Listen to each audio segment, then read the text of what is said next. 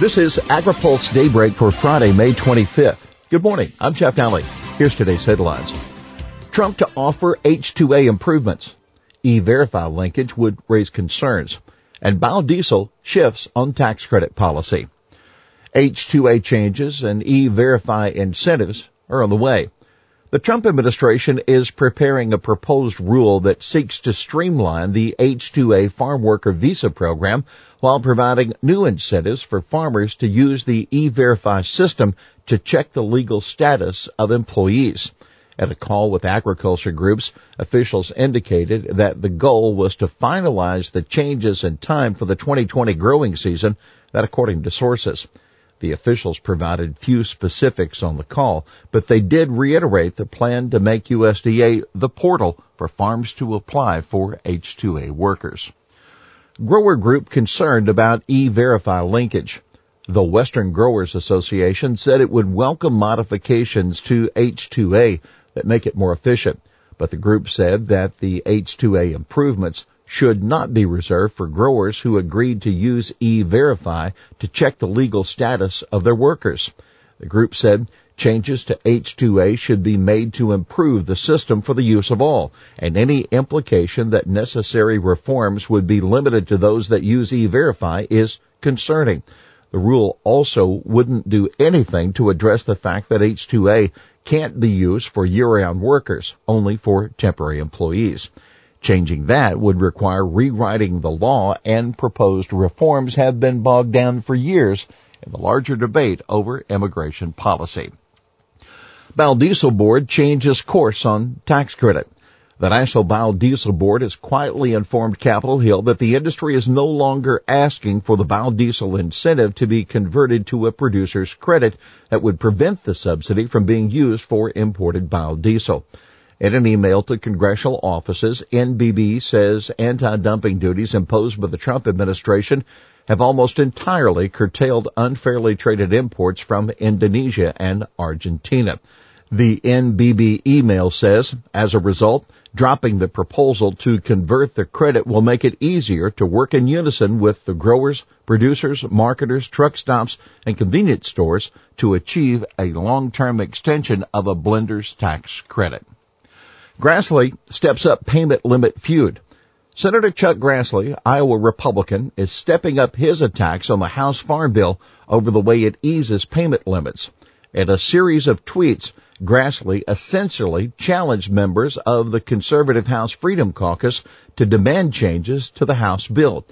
Grassley wrote that if the House Freedom Caucus believes in fiscal responsibility, they shouldn't let a farm bill go through that gives unlimited subsidies to Wall Street bankers. How is that fair to taxpayers? Should follow Trump budget and put caps and only give to farmers who need them. Grassley also needled House Speaker Paul Ryan. Grassley said he agreed with Ryan on the need for welfare reform, that Ryan should, quote, start with corporate welfare for Wall Street bankers getting millions in subsidies meant for farmers who do the hard work in the fields feeding America and the world. AgriPulse reported this week that Senate Agriculture Chairman Pat Roberts is working with Grassley to include some tighter payment provisions in the draft farm bill that Roberts plans to put before the committee next month.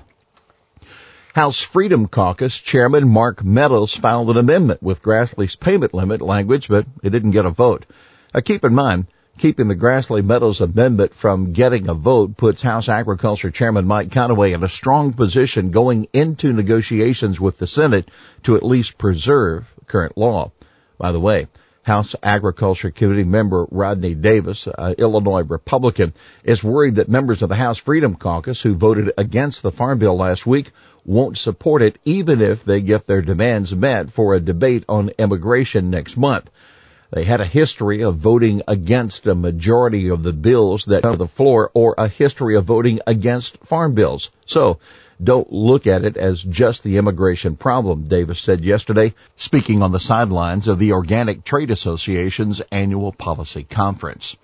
Senate Agriculture Committee member Bob Casey, a Pennsylvania Democrat, told OTA members that the chances of enacting a new farm bill this year are looking increasingly dim. Remember, Congress is out of session through next week because of Memorial Day. Roberts hopes to have a bill ready for his committee to consider as soon as June 6th. Spending bills different on biotech salmon. The fiscal 19 funding bills making their way through the House and Senate for USDA and FDA generally steer clear of divisive issues. But the bills do take different approaches to biotech salmon. That's largely due to the salmon issue being a priority for senior Senate appropriator Lisa Murkowski, an Alaska Republican. The Senate bill would extend prohibition on marketing of the salmon until FDA finalizes guidelines for labeling it. The House bill would require that GE salmon comply with the bioengineered food disclosure law approved in 2016 and currently being implemented by USDA. The law allows for disclosure of biotech foods through smartphone codes rather than on-package labeling. The most notable feature of both the House and Senate bills is a second round of funding for rural broadband expansion. The Senate bill, which was approved by the full Appropriations Committee yesterday, would provide $425 million to go with the $600 million appropriated in March. A first, organic industry honors a Republican. We don't ordinarily highlight awards that farm groups give to members of Congress, but this one is notable as a first. House Agriculture Committee member Rodney Davis is the first Republican to be honored by the Organic Trade Association. Davis won OTA's gratitude for successfully amending the House Farm Bill to remove a provision that he said would have allowed some pesticides to be applied to organic crops after they're harvested. And by the way, on the same story, here's today's He Said It. I often accuse my chairman, Mike Conaway, who I have the utmost respect for, love that guy, that he tries to slip provisions into bills just to see if I'm looking.